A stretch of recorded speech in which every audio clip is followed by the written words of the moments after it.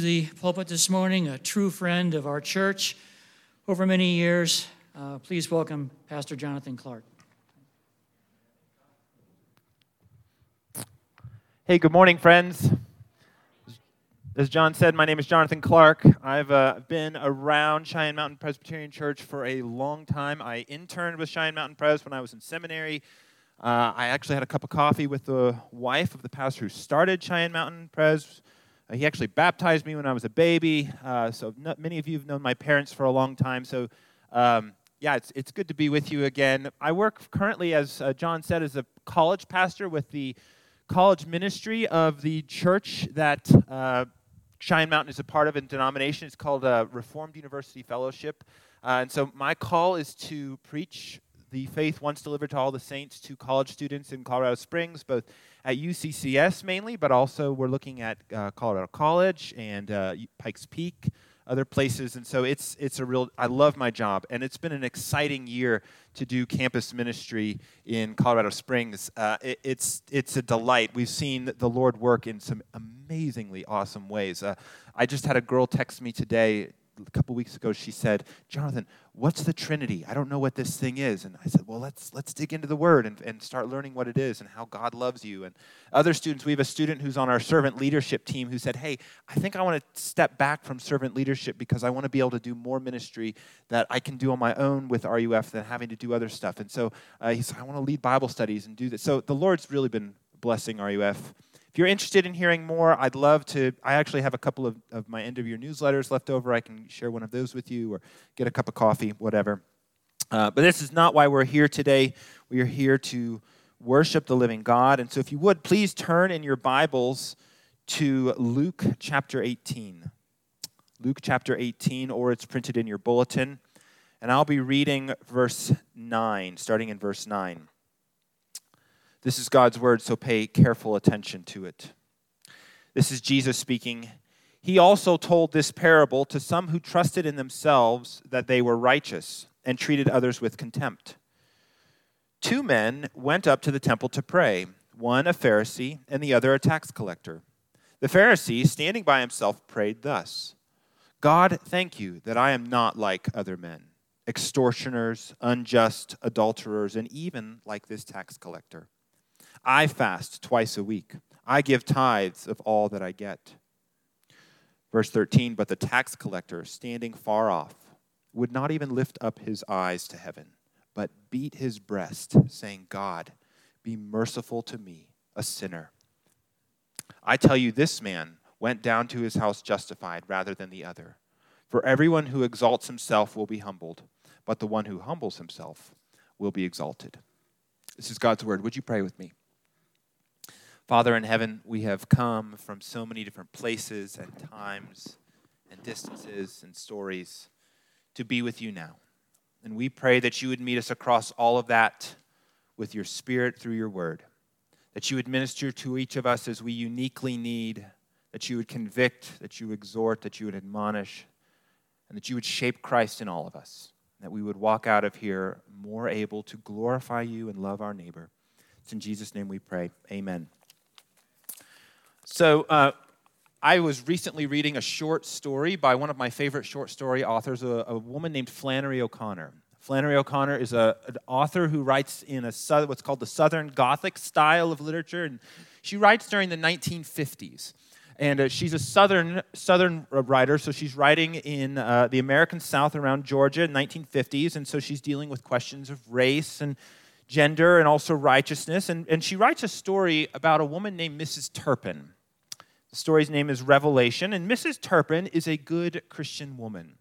She's a good Christian woman, and she always goes to church. She's polite to strangers, to people who are new or different. That she's very kind, and she's always finding ways to look at another person and just observe, and maybe a little in small ways compare herself to these other people, right? And so she begins to write, to have these comparisons with a black person because she's in the American South in the 1950s. She would say, well, I'm white. With the rich person, she would say, well, she's just a decent, salt-of-the-earth kind of person, right? which the smart person, she would say she's a simple person. With the foolish person, she'd say, I'm educated, right? And she's the kind of person, we've all met the person like Mrs. Turpin, who will smile at you, greet your hand, offer you a piece of pie, but you can tell that maybe there's something else going on behind the smile. We get a sense that perhaps silently this person is judging us, right? That they think that they're maybe a little bit better than us. And Mrs. Turpin, in biblical terms, we would describe Mrs. Turpin as self-righteous, right? Self-righteous person. And one day in this story, Revelation, Mrs. Turpin is sitting in the doctor's office. And she's sitting in the doctor's office, and she's talking with the other patients about how thankful she is for her life, that she's not sick, that her husband is the one who's in the doctor's office. And she's talking and comparing herself to these people. And at one moment in euphoria, she cries out and she shouts out. She says, when I think of who I could have been besides myself and what I've got, I just feel like shouting, thank you, Jesus. Thank you, Jesus. We've probably all had an experience with someone like a Mrs. Turpin. In fact, many of you have probably had an encounter that left you with a bad taste in your mouth or a poisonous feeling, right? And if you've grown up in the church, you've probably had a feeling where you're like, ugh, I don't know if I want to go to church again. This person was so full of themselves, so self-righteous. I don't know if I want to be around them, right? And these are painful moments. And what I love about our story today is that the Bible speaks precisely to those moments. It speaks precisely to this. In fact, the Bible is very interested in what we experience when we meet Mrs. Turpin, and it's actually very interested in Mrs. Turpin. And so if I could summarize what I would hope we would come away from today, the main thing is this, that the gospel turns self-righteousness into repentant contentment. The gospel turns self-righteousness into repentant contentment. For those of you who are note takers, we're going to look at this in three ways. First, the universality of self-righteousness. Second, the danger of self-righteousness. And lastly, the way of repentance to contentment. So first, the universality of self-righteousness, the danger of self-righteousness, and the way of repentance to contentment. So first, let's start with the universality of self-righteousness, right? So in our text that I've read for us, Jesus tells a parable. And a parable is a short story that Jesus would often use to make a very specific and powerful spiritual point. He wants to get at a profound spiritual truth, right? And sometimes parables are a bit confusing. You know, there's parables that I'm still honestly not sure I understand, old wine and new wineskins and all these, but not this parable. Jesus is very clear about what the point of this parable is, right? He tells us very clearly, if you look at verse 9, Luke says, he told this parable to some who trusted in themselves that they were righteous and treated others with contempt. Luke is not subtle about this parable. This parable is a story about and a story for people who think that they are upright, moral, on the right side of history. This parable is for Mrs. Turpin. And he tells us, all right, what's the parable? He says, verse 10, 2 men went into the temple to pray, one a Pharisee and the other tax collectors. To understand what this parable is doing, this is very challenging for us, particularly those of us who have grown up in the church for a long time. We have to try and strip off our 21st century Christian glasses and hear this story, at least verse 10, the way that the original audience would have heard it. So the Pharisees, back in Jesus' time, were the pinnacle. They were the high point of moral excellence, right? They were untouchable. They were someone who was respected by all. They knew the Bible backwards and forwards. If there was a rule, they followed it. If there was something that was to be done for a pious, worshipful behavior towards God, they did it in spades, right? These are the people who are loved and respected by all. And it's very challenging for us to actually find groups like this because no matter who you name, somebody doesn't like them in our moment today. The closest I can think of in our moment would be like a Mr. Rogers. Everybody loves Mr. Rogers, right? Everybody, he loves kids, he's gentle, he sings, he was a Presbyterian. Everybody loves Mr. Rogers. That's what the tax collectors were. That's what the Pharisees were. The tax collectors, on the other hand, they're the bad guys, right? They are essentially, for that time, they were government-sponsored thieves. Government-sponsored thieves. They were in collusion with the imperial invading Roman government, and they could tax essentially as much as they wanted as long as they made the quota that they were supposed to give the Roman government. And so for us, it would be like a corrupt IRS agent who's in cahoots with the Russians. That's what the tax collector is. Somebody who's charging you far more taxes than they're supposed to, and working with an invading, oppressing enemy. And so we've got Mr. Rogers and a corrupt tax agent. And what this story then does is it sets up expectations for us. It makes us expect that the Pharisee would be a Mr. Rogers, the good guy. He's the upright one. He's the virtuous one. And this tax collector, clearly, he's the bad guy. He extorts the poor. He's an unpatriotic traitor. He's the bad guy. And the Pharisee even starts his prayer thanking God. He goes to church and he prays and he thanks God even. And it sounds very similar to what Mrs. Turpin would pray, right? Verse 11, the Pharisee standing by himself stands off, no one looking at him, says, praise thus, God, I thank you. How are you supposed to start every prayer? Thank you, God. Thanks for this day, right? He is off to a great start. Thank you, Jesus. Thank you, Jesus. Thank you, Jesus. I thank God for who I am. I thank God. He says, thank you, God, that I am not like other men. Extortioners, like that tax collector. Unjust, like that tax collector. Adulterers, or even like that tax collector, right? Here's a man who stands up and prays and says, thank you, God, for who I am and what I've done. Thank you, God, that I'm good. This is a man who views himself as good and whom society views as good. This is a man who is self-righteous, right? And it's really easy to beat up on the Pharisees, right? It's easy for those of us who've been around the block with the Christian faith to go, I know where this is going. I know where this is going. But Jesus wants us to take a hard look at ourselves here, because the first lesson behind this parable is frankly the hardest one. And it's this, that at the heart of the Christian faith is the core conviction that the human heart has the capacity for this self-righteousness, that every person has the seeds of self-righteousness within us, right? And let me try and show you how. So first, there's a religious version of this. There's a religious version of this, right? And we know this one because if you've been in a church for more than a week, you've seen this. This is the Mrs. Turpin, the Christian goody two-shoes, right? The one who shows up to church, who reads their Bible, who knows their Bible, who votes a certain way, who invites people to church. And we know this person because, frankly, they're probably miserable to be around because we feel like they're constantly looking at us and assessing us and judging us in small ways. And this is the person who, what does our text tell us? Trusts in themselves. Verse 9, he told this parable to some who, what? Trusted in themselves. And at its worst, this kind of self-righteousness leads to at least religiosity, but at worst it leads to religious extremism, which in any of its form is really bad for society, right? And this is the person who says, we are so right that we are ready to march into society and compel and force everyone to be like us. I thank God that I am not like other men. And for those of us who are Christians in the room,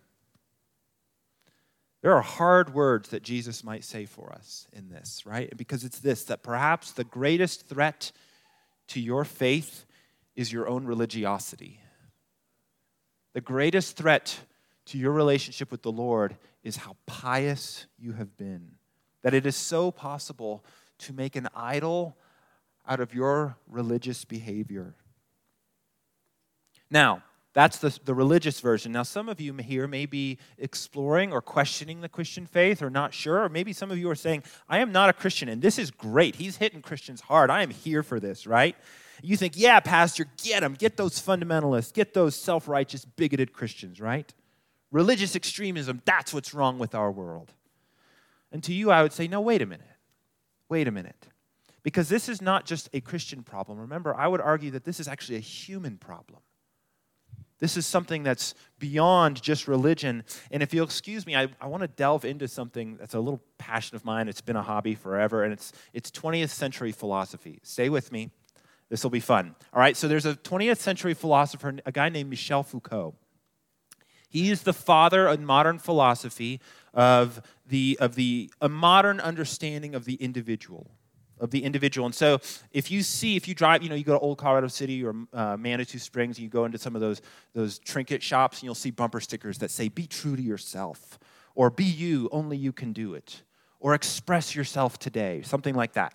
That's Michel Foucault. That's his philosophy at work, right?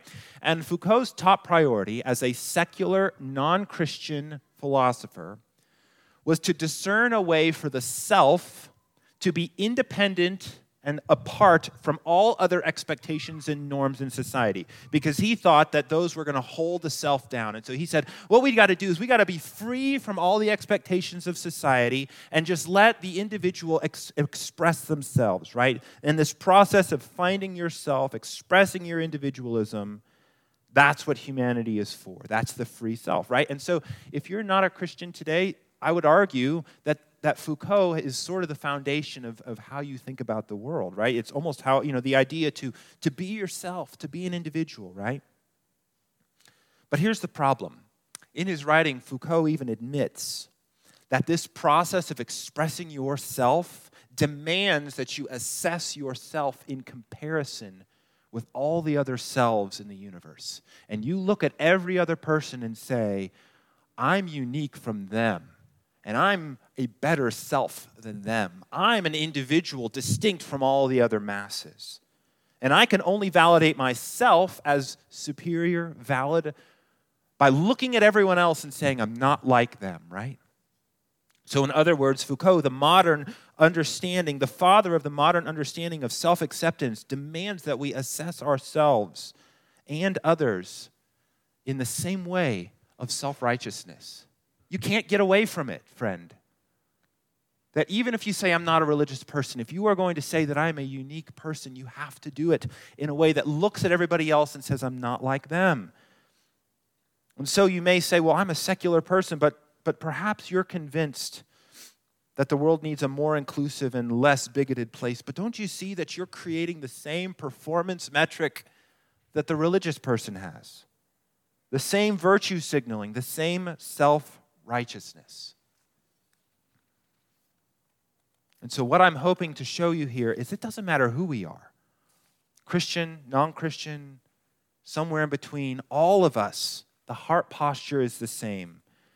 And it's this, that every person has the seeds and the potential and the impulse to self-righteousness, to look at themselves in comparison to others and say, I'm not like them, and to trust ourselves. And what's most dangerous about this self-righteousness is that it's self-concealing. It hides from us. Most other vices in our world, perhaps New Year's resolutions, you say, I've got this thing I need to work on. You're aware that you need to work on it, right? If you have an addiction to alcohol or you get angry with your kids or whatever it is, you know it's a problem. Self-righteousness is so insidious, it hides from you. You don't think you have a problem. In fact, you think you don't have a problem, which is precisely the problem. That's what's so dangerous about self-righteousness. It blinds you. You think you are doing right. You think you are good. It deludes you into saying, I am a good person. And that blindness leads you to have pride in yourself and contempt for others. So our first point is that self-righteousness is a universal human problem. It's a Christian problem. It's a non-Christian problem. It is the human ability, the human propensity to trust in ourselves as righteous, as good, as valuable, in contrast to others. And, moving to our second point, it's incredibly dangerous. It's incredibly dangerous. And this point is shorter. But I'll tell you this. Well, what does it do? What does self-righteous do? Well, for starters, it leads to contempt. Look at our text. Those who trusted in themselves that they were righteous and treated others with contempt. I take that and as causal. Their trust in themselves leads them to look at other people and say, that person. It leads them to look at others with contempt. Mrs. Turpin, in her story, in Flannery O'Connor's story, is the picture of contempt. The self-righteous person says, at least I'm not that bad. Thank God I am not like her, not like him. At least I'm not liberal. At least I'm not a bigot. At least I'm not blank, fill in the blank. And so wherever we're finding the thing that says, at least I'm not X, at least I am this, that's the place where there's probably self-righteousness positioning itself in my heart, in your heart. And we do this because it's the only way we can support ourselves is to lift ourselves up in comparison to someone else. The Pharisee, thank God that I am not like this sinner. And friends, this is the story of our society today, is it not? If you just spend half a minute on pretty much any media platform of your choice, you will see that the gravitational pull of social media, of news, is to compare and contrast my group with that group, my people with that people. We do this in our society, we do this racially, we do this economically, we do this sexually. Pick a thing, and we say, at least we're not like them, we're the good guys, right? Why do we do this? It's because we're all so self-righteous. It can lead to contempt for anyone who's not like me.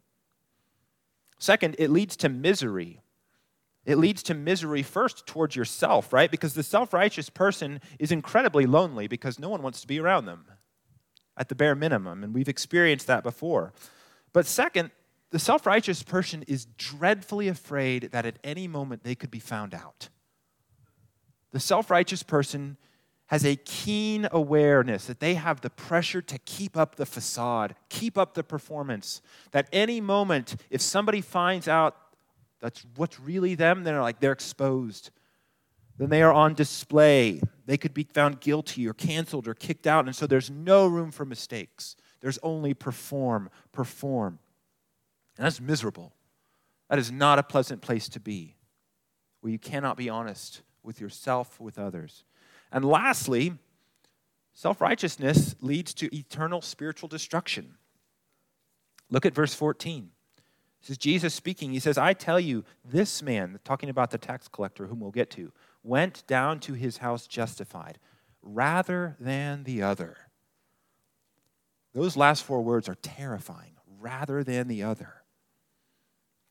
Jesus has strong words here because that word justified is a crucial word in the Christian faith, because it is a legal declaration that God accepts a person as clean, as legally cleared from guilt.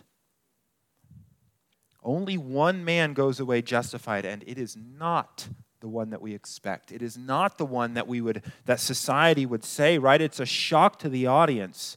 It's not the Pharisee.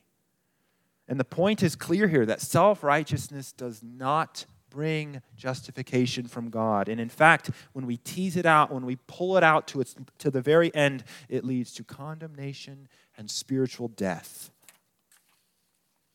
Self-righteousness pushed out long enough in your life will lead to God not accepting you. And friends, that is a deadly thing. Self-righteousness to the end of your life means death. So it's very dangerous. Well, what are the signs? How do I know if this is me? How do I know if this is in my heart? How do you know if this is in your heart? Well, first, contempt towards others. Where are the places in your life that you feel contempt towards others? People who are different from me. Where are the people who you say, at least I'm not like them? Second, self-righteousness. And the second sign of it is a coldness towards God. One, now hear me say this, not the only reason. There are many reasons why we may feel cold or far from God in our faith. But one of the reasons may be that you feel dry in your faith is that God is far away, is because in your heart of hearts, you actually don't think you need God. You think that actually I'm doing pretty good, or I can do this on my own. I don't need him in my life, and so you feel coldness towards him. Third sign is an inability to feel weak or vulnerable with others. That if people really knew you, they wouldn't accept you. That you have to keep up the appearance, keep up the facade of self-righteousness. So here's the question. Is there someone in your life who knows you at your most vulnerable? If the answer is no, there's probably some self-righteousness in you. Fourth is if you fail, you can't own it. You have to explain it away. I do this all the time with my daughter. I'll fail my daughter, I'll snap at her, and then I'll instantly go to her and say, well, you didn't obey the way Daddy asked you to. Or I'll say, well, Daddy had a long day. And I go, oh, man, can I not just own that I wasn't loving to my daughter? Can I not just admit that I was not as gentle as I should have been to a 4-year-old? Self-righteousness is if when you fail, you can't own it, but you have to excuse it. That's self-righteousness. It wasn't my fault. Lastly, in your heart of hearts, the last sign is you feel a tremendous amount of vulnerability and insecurity. That one slip, one bad text, one time forgetting to delete your search history will lead to total exposure. So our second point is that self-righteousness leads to misery and lonely in this life and destruction in the next. Now, what do we do with this? What do we do with this? Well, the gospel comes in at this moment and offers us the way of repentance to contentment. And this is our last point. We look at the prayer of this tax collector. Look at verse 13. But the tax collector, standing far off, would not even lift up his eyes to heaven, but beat his breast, saying, God, be merciful to me, a sinner. There's so much for us to notice in what this tax collector is saying. I'll try to draw out a few of them. First, the whole emphasis of the language here is of distance. If the Pharisee is standing in a prominent place by himself so others can look, this tax collector is at the back end of the kitchen by himself. He doesn't want anybody to see him. In fact, if he could find any way to pray not being at the temple, he would do it because he says, I don't belong here. He stands far off. He does not even look up into the presence of God. He beats his chest. The word beats his chest is not once, but it is consistently over a period of time. This man is an emotional, spiritual, and existential puddle. He is at the end of himself. And the Greek word here is powerful. He says, God, be merciful to me, a sinner. And that word merciful in the Greek actually says propitiate me. God, be propitiated to me. And that's a rare, but it is a crucial word in the Bible because what he's saying, God, solve the great existential and spiritual gap between you and me. There is a void between you and me that only you can span. Clean the great stain on my soul. In the Greek, he does not say, God, be merciful to me, a sinner, but he actually says, God, be merciful to me, the sinner. He says, if there's a sinner out there, I'm him. He brings nothing to the table but his great need and his spiritual brokenness. This is a man who is deeply aware of his unrighteousness, who knows that he is broken apart from God doing something mysterious and wonderful in his life. And verse 14 is the great shock of the story. What is it? I tell you. That's Jesus' way of saying, pay attention. I tell you, this man, who doesn't deserve it at all, went down to his house. What is the word? Justified. Justified. Accepted by God. Legally absolved of all the guilt that he is so powerfully aware of. Cleaned in the presence of the most piercing eye in the universe. Valued and accepted, independent of his performance. That's what justified is. This man is justified in his house. How is that possible?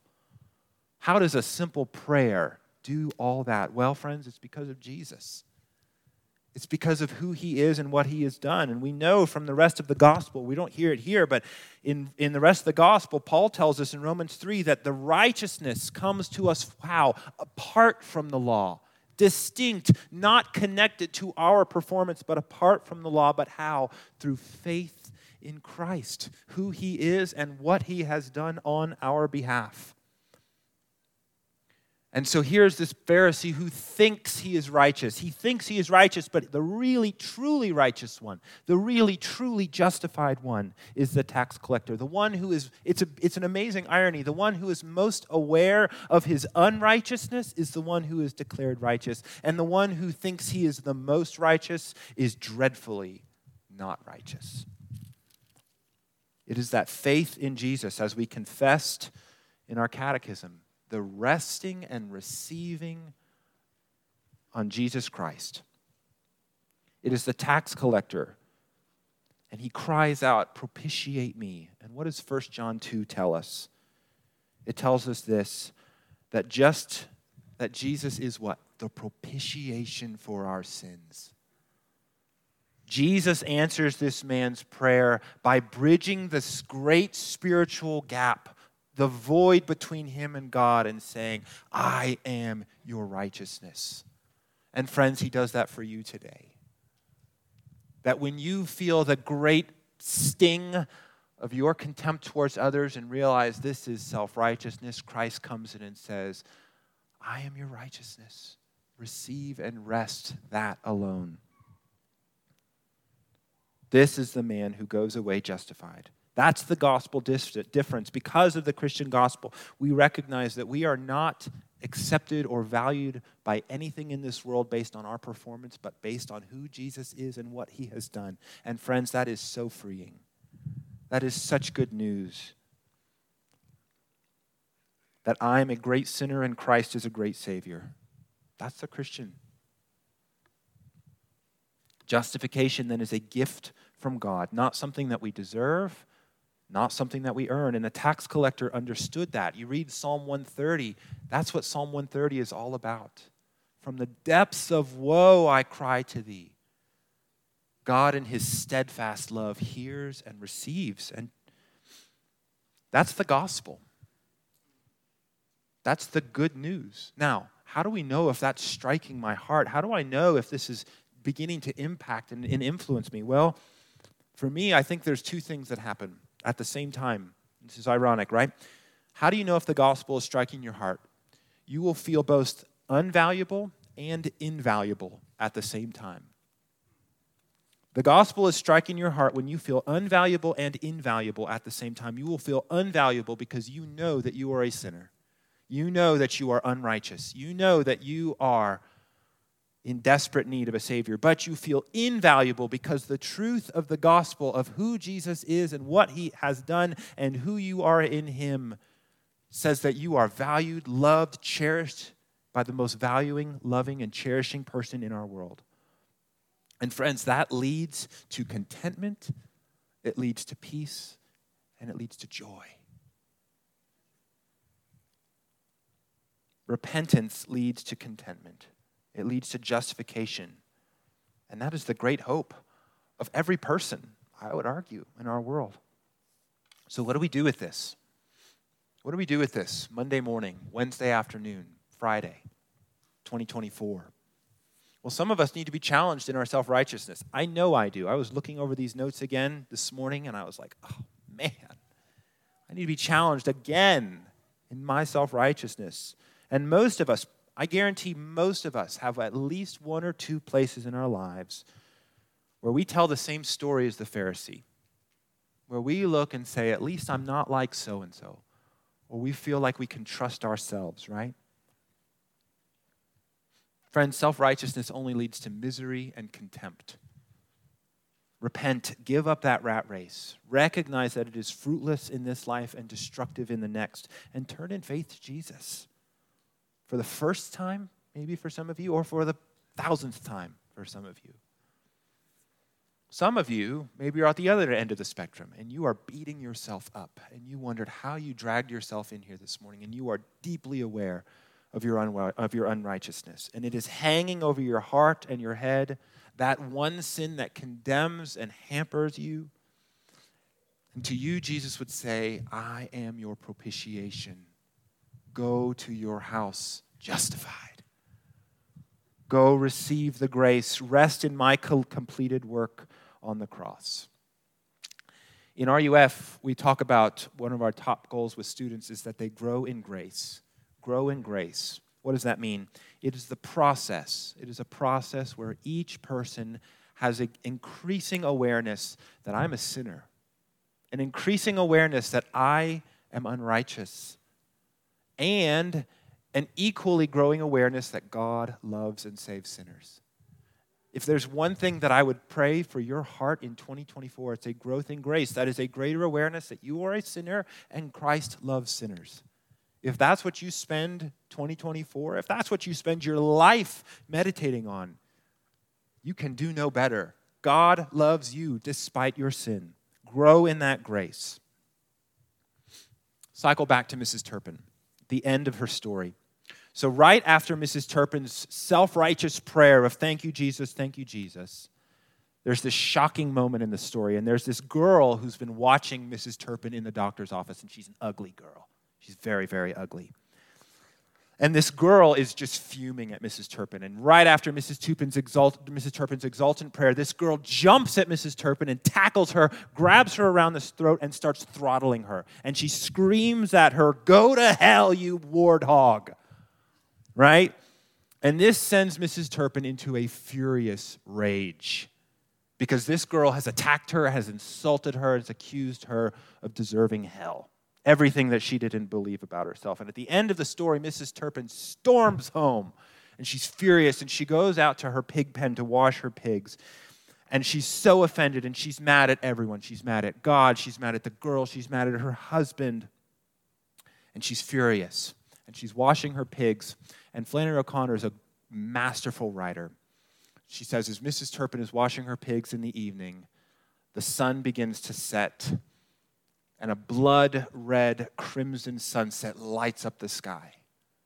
And Mrs. Turpin has a vision of the poor of the earth, the poor in spirit, the tax collectors of the world, rushing into heaven, singing, rejoicing, clean, running into the arms of their Savior, into the blood-red sunset for the first time in their lives.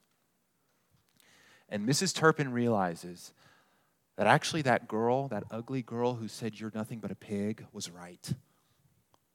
And that all of her righteousness was worthless.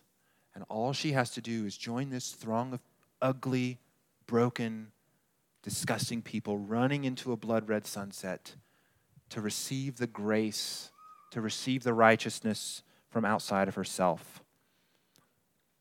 And that she is only a pig before God, and that her only hope is to admit it and to run into the mercy of God. And there she finds the secret of contentment and true righteousness. Friends, that's the gospel. That's what's on display. That's what's on offer for you. Receive it and trust it. Accept the contentment that the gospel offers you. Let me pray. Father in heaven, we are convicted but also encouraged that we are somehow invaluable and unvaluable at the same time. Lord, I pray that that would move in our hearts as each of us uniquely needs, that the gospel would challenge us, but at the end of the day, it would throw us into the sunset of Christ's righteous propitiation for us, that we would trust and receive that for 2024, for our families, for our marriages, and that we would become people who proclaim the sweet joy of the gospel, that you would be glorified, that we would be content in you. It's in Jesus' name we pray. Amen.